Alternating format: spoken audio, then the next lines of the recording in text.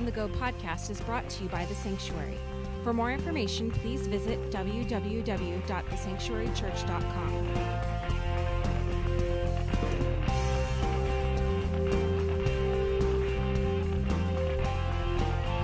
Well, good morning. I'm so glad you're here. If you're visiting with us, I'm Pastor Marty Walker. Welcome to The Sanctuary. We're in the middle of a series called Emotionally Healthy Spirituality. We're reading about iceberg spirituality, right? How much of what we get to show the public is just that top 10%, right? That top 20%. But what's hiding underneath that most people don't ever get to see is my crazy addictions, my crazy responses. Maybe not here, but here. Right? You ever catch yourself going, where did those thoughts come from? Right? That's part of that 80%. So we're talking about this iceberg spirituality. You had a couple of weeks off, so that was kind of nice. Last week, you just got to catch up on your reading, right? But we're getting into this. We're going to be covering, opening up chapter 7 today, but you'll be reading it this week. But I just want to let you know that ahead of time, I'm hoping to both encourage us, and challenge us. It's kind of you know how like when a physical therapist is working on you, you're like, that hurts, but I know it's good for me. That's my hope when I stand up behind this table each week. We have chosen to start and finish. We're all choosing to finish something. We are all good starters. We're just terrible finishers. If that's an encouragement to you to blow that thing off and pick it up again, get caught up on chapter 4, cool. We're going into chapter 7 this week. Please, listen, not for me. Not for God. You could say it's for those closest to you, but it's for you. We've got to grow up. Instead of being, 20 years old in Jesus, we're 1-year-old in Jesus 20 times. We just keep starting over and over and over, and we keep going back to our childish ways instead of putting those away. So we're trying to transform those hidden places, the stuff that's deep beneath the surface of our lives.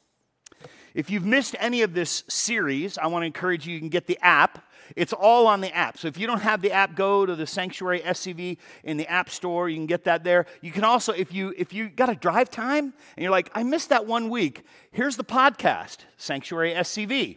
So pick up the podcast and just go, what was that about? What was that about? If you missed a week, if you want to catch up, you can catch the podcast. And lastly, you can see that on YouTube. YouTube has all of our videos. We've just got them all logged in there, so you can go, again, to the Sanctuary SCV. But I encourage you, keep up on this. Again, not for me, for you. So, open up your app. I've got some things I want to share with you this morning, some scriptures. We're going to be reading out of the Bible this morning. Imagine that. I don't have Reader's Digest, right? I've got the Bible in front of me. But we're going to be reading out of the Bible this morning. So open up your app because I got some things I want to share with you. I have some things I want you to take home this morning. So, EHS, Emotionally Healthy Spirituality, is really about embracing what would be considered the contemplative lifestyle or contemplative Christianity. When I say contemplative, I'm talking about meditative, just stopping to think, reflective, introspective. See, most of the time we say things like this, what was I thinking? The contemplative knows what they were thinking. Some things come out of my mouth and I go, where did that come from? That's a contemplative moment. What was that? Why did I act like that? Why did I respond like that? What was that about? That's contemplative, simply stopping to ask the question, stopping to think. And here's why. So that our spiritual maturity and our emotional maturity are in alignment. They're tracking together. See, I've been teased about it. I have personally been teased about it, that girls grow into women, boys grow older, right? We never grow up. And my wife's like, when are you going to grow up? I'm like, forever a junior hire, stuck in this old man's body, you know? I don't know what it is, right? But we're wanting to track our spiritual and our emotional maturity. We're wanting to get those things together. If you're filling in the blanks, here's your first one. This emotional adulting today is somehow about getting our emotions and our spirituality connected and aligned. Our emotions and our spirituality connected and aligned. Oh, I'm mature in Jesus, I pray, but I treat my coworker like garbage. Something's wrong.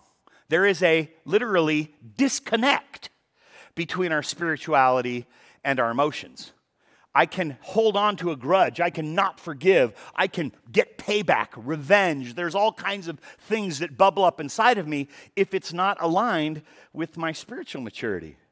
I say I'm spiritually mature. I pray, I read the Bible, I do Bible study, but then I treat this person in this way. And again, let's be careful. It doesn't even have to be a physical treatment. It can be a mental treatment. We call it giving someone the cold shoulder. Okay, so please understand, it's not about physically messing with people. It's in our heart and in our minds. It's like, I don't treat that person right. That's what God is after in us. That's what it means to grow up. Many are going to come into a relationship with God. They go, God, I want to know you. And they meet Jesus. And Jesus says, I came to introduce you to the Father. I'm not the important relationship. I'm how you get there. But this isn't the relationship. I need you to know Him. I want you to know the Father. And so I came to introduce you to Him. And here's what happens is our behaviors might change. Maybe we start going to church. Maybe we get a Bible. Maybe we start reading our Bible. But you know what doesn't change? And often because it's not addressed, is the emotional component of our lives. Why do I treat people that way? Why do I react like that? And I've said this before. Reacting and responding are two different things. Reacting is just, if somebody scares you, you push. Responding is, I have thought ahead of time how I'm going to act in this situation. When this comes up, I know how I'm going to respond. We see as we've looked at all that we're studying, we've seen how loving and connecting to others is often based on how our family of origin, mom, dad, brothers, sisters, uncles, aunts, grandmas, and grandpas, family of origin, how our family of origin loved and connected with other people. Or, may I say this, how they didn't love and connect with other people. Oh, my family, we never had anybody over at our house. Oh, my parents didn't have any friends. We never had families over. Oh, I had friends, but we never had anybody in the house. Our house was very volatile. Our house was very, you never knew what was going to break out. So we never had people at our house. We never went in. We were never invited anywhere. See, watch this. That's the disconnect. And we carry some of that on. Yesterday, I had a genogram workshop. My family, my story, my life. If you missed that, there is an opportunity. We actually recorded it yesterday. We video recorded it. And I want to encourage you, we'll have, because it was yesterday, I don't have the link yet, but I want to encourage you to go through that genogram workshop. It gives a life timeline. It says, here's what happened in my childhood. Here's what happened in my preteens. Here's what happened in my life. And look at how all this works together to create this thing called me. When dad left, when mom remarried and remarried again, and then those dads left, and then my coach did this, and that's why I kind of think the way I think. Look at what all those things did to me. And it's not a blame game. It's not like, oh, good, I have somebody to point the finger at. It's just, this is what makes me me. Part of my genogram is that I have 7 brothers and sisters. That's part of it. And that makes a big difference for those of you who are only children, the only child in your house. Imagine 6 more brothers and sisters. It looks really different. Listen, it's not about my parents had too many kids. No, it's just, that's my life. That made me think in a certain way. It gives me an outlook on my life. Well, the goal of the Christian life is maturity. And not just spiritually. The goal of the Christian life is maturity and not just spiritually. We're trying to be mentally and emotionally and socially mature. You ever catch those people? You're in a party and they're in this corner. I'm like, did you know you're at a party? There's something socially missing. They don't realize how they come off. It's like, oh, okay. And here's what we're told. This is what we're told. Check this out. When I accept Jesus and He lives in me, growing into an emotionally mature adult is natural because Jesus matures me, right? This is what we're told. We're told, oh, Jesus is going to make all things better. We have somehow believed this little lie that says Jesus has a magic wand and some fairy dust and goes, sping, and everything becomes wonderful. No more problems. It's just not true. It's it's one of the practical myths in the Christian life. Well, that's Jesus' problem. My issue is just living life. Jesus is going to change me. No, here's how Jesus changes us. Stop doing that. Start doing this. No, you just changed me. Do the miraculous. No, you're a part of this. I need you to stop doing that. I need you to start saying these things. I need you to start doing this. These are disciplines and habits I want to get you into, because the goal is looking more and being confused for Jesus. That people see us and go, did I just spend time with Jesus? What was that? That's why Jesus is given this title, the Christ. Christ isn't his last name, by the way, right? He's Jesus the Christ. Listen, the goal is, watch, Marty the Christ. I'm to be more like him. I'm not the Savior of the world. The Christ is this job title that he had. And now my job is to be Christ-like. We're supposed to be growing up. And here's what happens with this myth. See, we're told things like this. Well, Paul said, anyone in Christ is a new creature. All things are passed away. All things are new. Tell me that one again. Why do I keep acting like that? If all things are new, how come I keep acting like that? Why do I keep pulling the stuff out of nowhere? I act crazy. And because here's why. Because it's not about Jesus in me. It's about me, and it's about my identity in Jesus. Not Jesus in me, but my identity in Jesus. Watch this. And not Jesus living just in me, but you know this one. Jesus living through me. Oh, I have Jesus in my heart. Wow, I wish you would have told that to the person that I just saw you talking to, because I didn't see him in your heart at all. Right? These are things. I walk out of a grocery store and, wow, Walker, what's up with that? I'm just in a bad mood. So, here's another fill in the blank for you. Being a spiritually mature Christian is all about one thing: loving well. And if I could wrap all up of what it means to be the Christ, it's loving well. I'll get into the full message of the entirety of the Bible. You're going to hear it broken down in 4 little words today. 4 words. I'm going to break down the whole Bible. You're going to love it. I know the arrogance of this guy, right? Loving well. Our problem is that we're not applying these truths, the truths of the Bible, practically and effectively to loving other people. That's what this is about. And our maturity is directly connected to our application and walking out these biblical principles. Watching what Jesus did, okay, I'm going to do that. I'm going to treat people like that. And the beauty is the Bible doesn't just tell us to love one another. It tells us how to love one another. It would be such an easy get out of jail free card, right? Bible says to love one another. I don't know how, but it tells us how. Be quick to listen. Be slow to speak. Speak the truth in love. You could be angry. Don't sin. Ooh, this is the way that we love each other.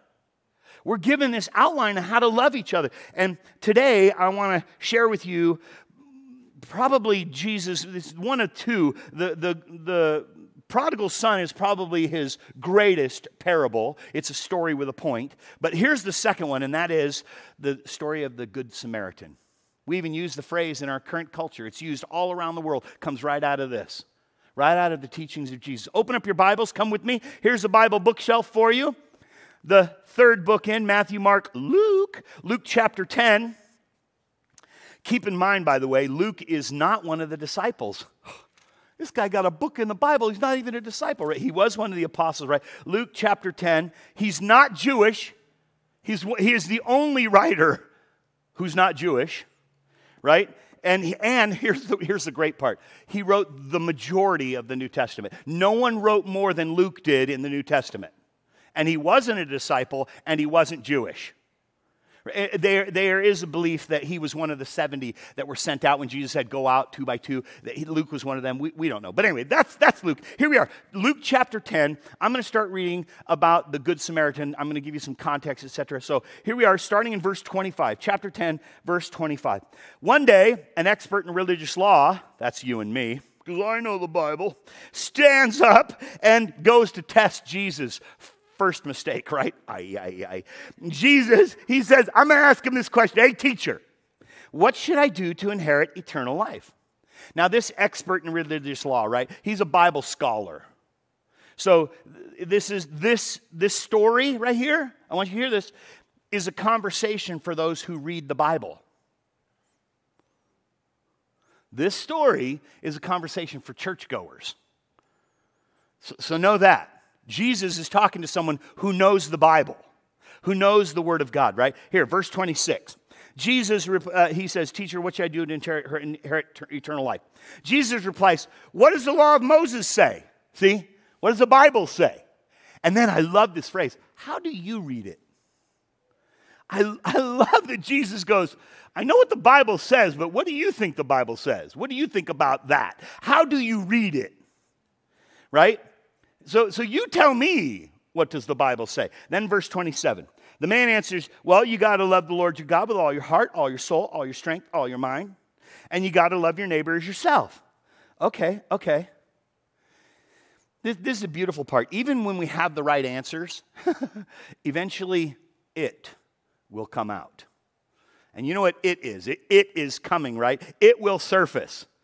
Here it comes, ready? Right. Okay, yeah. Okay, that's what you love your neighbor as yourself. Okay. Jesus says, right on. Do this and you'll live. Here it comes. The man, this is me and you. This is, again, churchgoers. I love this phrase.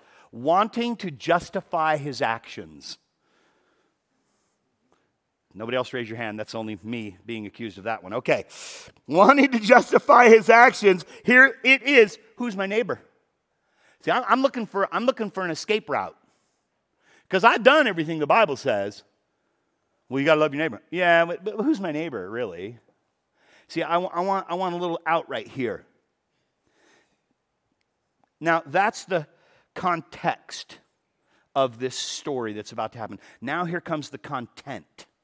Here's where Jesus brings it all down. That was the setup. This is the parable. Here it comes, right? Jesus starts in verse 30. He responds with a story. A Jewish man, he's traveling from Jerusalem down to Jericho. That is a long trip. That's 18 miles in the middle of Acton.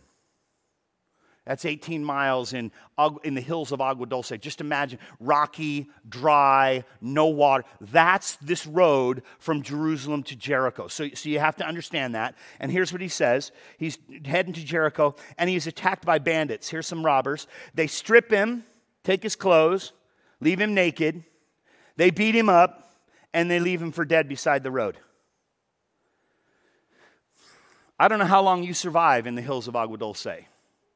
But again, and I've been to Jerusalem, those of you who have been to Israel, it feels like this.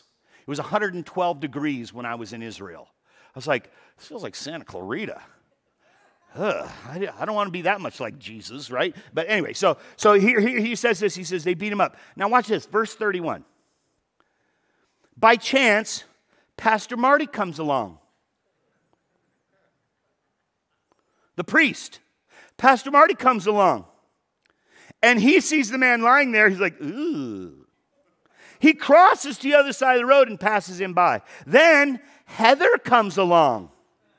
Our worship leader. Isn't she so sweet and nice and wonderful? Catch out Heather. Watch it. Nobody gets out of this one. Watch this. Okay. Here comes Heather, right? All of a sudden, Heather comes along. She walks over. She's so compassionate. Not like me. I'm just cold. I'm like, right? Heather at least walks over, looks at him, and then goes to the other side of the road and passes by. This is the priest and what's called a Levite, a worker in the temple. But I want to give you the practical application.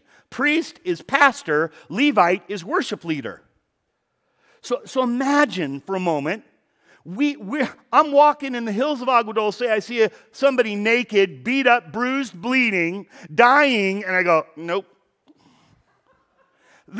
You could expect that of me, but how many of you thought, Heather? She's down here going, Pastor, you didn't have permission to put me in the sermon this morning. Okay. But this is what's happening. A priest and a temple worker. They walk by. Verse 33. Something's wrong here. Because this priest and this temple worker, their life, their job is about knowing and serving God. But somehow there is a disconnect in their spirituality, watch this, from loving well. Here's this person, naked, beat, bleeding, dying. No. The pastor, the worship leader, nah. I wonder what that congregation looks like. If that's the leadership. Okay, let's keep going. Let me stop. Because I wonder what's running through their minds. Because I know it's me that's being accused in this scripture. I am being accused. The priest is the pastor. So I know that I'm the one being accused. So what's going through these people's mind as this is all happening? Are they preoccupied? I'm memorizing my sermon for Sunday. I've got a prayer meeting. I'm overseeing this prayer meeting, and I'm picking.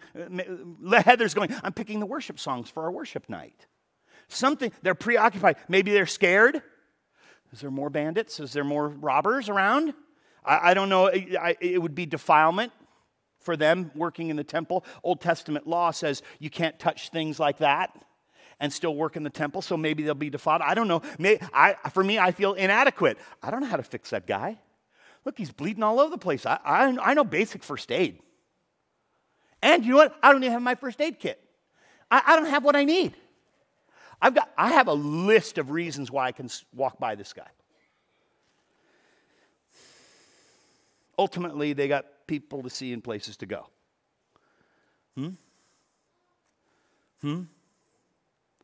Ultimately, I got people to see and places to go. Dallas Willard, one of my favorite authors, says this: hurry is the enemy of spirituality. I haven't got time. And we have to stop using that phrase, I haven't got time. I do have time. I choose to use it differently. I choose to not take care of that man. I choose it not to do that. I choose not to take care of this situation. I choose not to care for that person. I have the time. Hurry is the enemy of spirituality. The bottom line is they both lack a soft heart. They lack a compassion. That's where compassion comes from the heart, right? It flows from. Verse 33. A despised Samaritan. Oh, that word, despised. I'll get to that in a minute. A despised Samaritan comes along. When he sees the man, same guy that Pastor Marty and Heather, right? He feels compassion for him. This despised Samaritan, according to the Jews, Samaritans are all going to hell. They don't have a part of what's going on in Israel. They're kind of half-breeds. They're not real. They got bad doctrine. They're second-class citizens. They are inferior. They're hated by the Jews. And that's why Jesus used this word, despised. So get that into your brain, this word despised. That's what it says, a despised Samaritan. He's using it for a reason. Jesus is saying, hey, the person nobody likes. All the people that I'm talking to, remember who I'm talking to? Churchgoers. The person nobody likes comes along. Okay. And yet, the Samaritan exposes himself. Watch this. He goes over to him. The Samaritan soothes his wounds with olive oil, wine, bandages them. He puts the man on his own donkey, takes him over to Marriott extended stay, right? He's got this, gives him practical medical care, invests financially in his recovery. He hands the innkeeper 2 silver coins, telling him, hey, take care of this guy. If his bill runs higher, I'll pay it the next time I'm here. Who is this despised Samaritan? Jesus continues. Now, which of these 3 would you say was the neighbor to the man who was attacked by the robbers, the bandits? The expert in religious law says, ready? He says, well, the one who showed him mercy, of course. Jesus responds this way. Yes, comma, now go and do the same, period. Jesus puts the emphasis on doing, not if I had the opportunity spirituality. He said, no, listen to what he says. Now go and do the same. Powerful, powerful. And the only way that we can see this text, we can begin to live out this text, is to realize, hear me now, it's us that have been left on the side of the road. We are the person who was robbed. We are the person who has been stripped and left for dead. Keep this in mind. Right back here in Isaiah, Jesus was given the description, ready? Despised. Jesus was despised at the cross.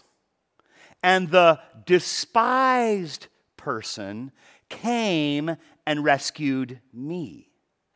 I was left for dead. The world has robbed me consistently. They overpromise and underdeliver every single time.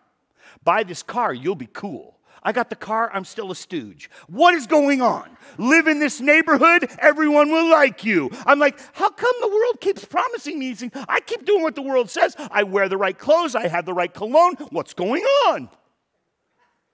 The world has robbed me over and over and over again. Invest here, you'll make money, money, money, money. How come I lost it all? The world tells me. And they rob me, and then they strip me. They take everything from me, and they don't care. They just leave me for dead. And Jesus, the despised one, comes along and goes, oh, Marty, look at you. And he heals me and bandages me. I love this because this is where Jesus becomes personal. And until we see ourselves as the person on the side of the road, we will continue to step over to the opposite side of the road when we see somebody else there. Can I say it again? Until we see ourselves as the person on the side of the road, we will continue to cross over to the opposite side of the road when we see somebody else in that position.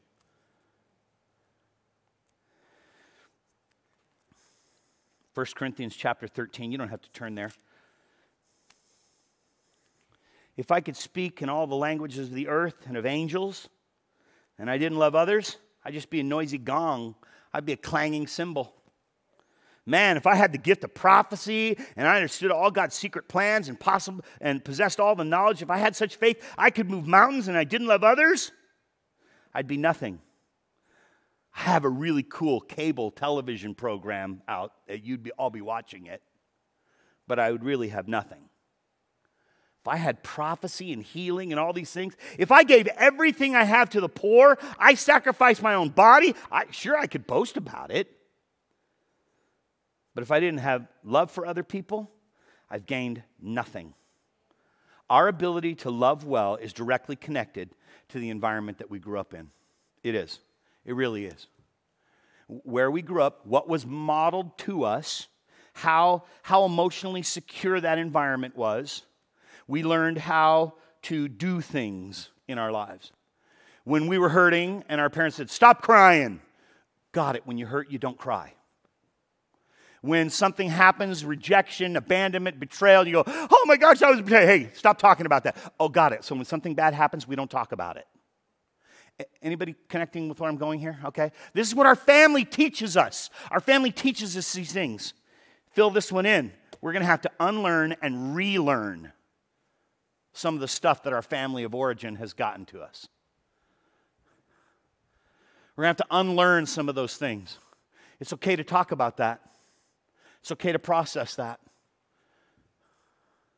It's okay. We can bring that up. Let's work through that. We're going to have to untangle those things that have been brought into us. Because how we were comforted as a child after a time of emotional distress. Maybe you were cut from the team. No, you're off the baseball team. Sorry, I have someone better. But I was the best in this league. Well, now you're just a small fish in a big pond. You were a big fish in a small pond. Wait, but I have all this athletic ability. Yeah, you put your identity in the wrong place. And watch this. Here's what they do. They beat us, rob us, strip us, and leave us for dead. I don't care. The world doesn't care. How did we comfort ourselves? How did we comfort ourselves when those things happened? We turned to substances. We turned to habits and hobbies. We turned to our own prescriptions to fix it, to feel good for the moment. Maybe our family of origin didn't do a stellar job. Beloved, we are in a new family. We're in a new family. We have a Father who loves us perfectly. I don't know about your dad. I don't know about your dad. There's a big difference between our dad and our Father. We have a Father who loves us perfect. We have a brother who exampled what it means to live life. I go, oh, that's how you treat people? Oh, okay. And God invites us into this practice to live like this in our daily lives. And I want you to know, even what Paul's talking about here, he invites us to practice the presence of people by loving them well. That's what's happening here. And I see it and I hear it and I go, oh yeah. Jesus, and here's the summary of the Bible. Old Testament to New Testament. God wants you to hear two things. I see you, I hear you. You're heard, you are seen. You watch the life of Jesus, that's all he does. Jesus, Son of David, have mercy. Who said that? I hear you. He sees someone in a crowd. I see someone. Jesus is this Samaritan right here. Jesus is this Samaritan. I go, oh, that's what I need. I need Jesus to come and rescue me. And I say, Lord, when will be my turn to be rescued? But then the next question has to be, when will be my turn to do the rescuing? Jesus does this. In the same way, our contemplative time with God. I'm asking us to stop and to think. It's a lot of what's being talked about in emotionally healthy spirituality. It's asking us to be present with people and reveal to them how precious they are to God, healing their wounds. That's our job. That's what we do. Heaven isn't just for social workers. Right? I read it. I said, Jesus said this, feed the hungry. This is how you know you're a disciple of Christ. You feed the hungry, you give something to drink for the thirsty, you let the stranger in, you clothe the naked, you go visit sick people in jail. This is what Christians do. If you're one of my followers, this is what marks you. This is what sets you apart as one of mine. God invites us to practice this. It's the slowing and the stopping. And you watch the lifestyle of Jesus. He slowed, he stopped. He's in the middle of something. I've brought this up before. And he's interrupted and he goes, okay, I'm on my way from this place to this place. And someone says, hey, can you come here for a moment? Yeah, I'll go there. He knew what he was about. God is asking us to slow down, to be present with people. I was once on the side of the road. I was left for dead. I was robbed. I was stripped. Everything they promised me, nothing. I got nothing.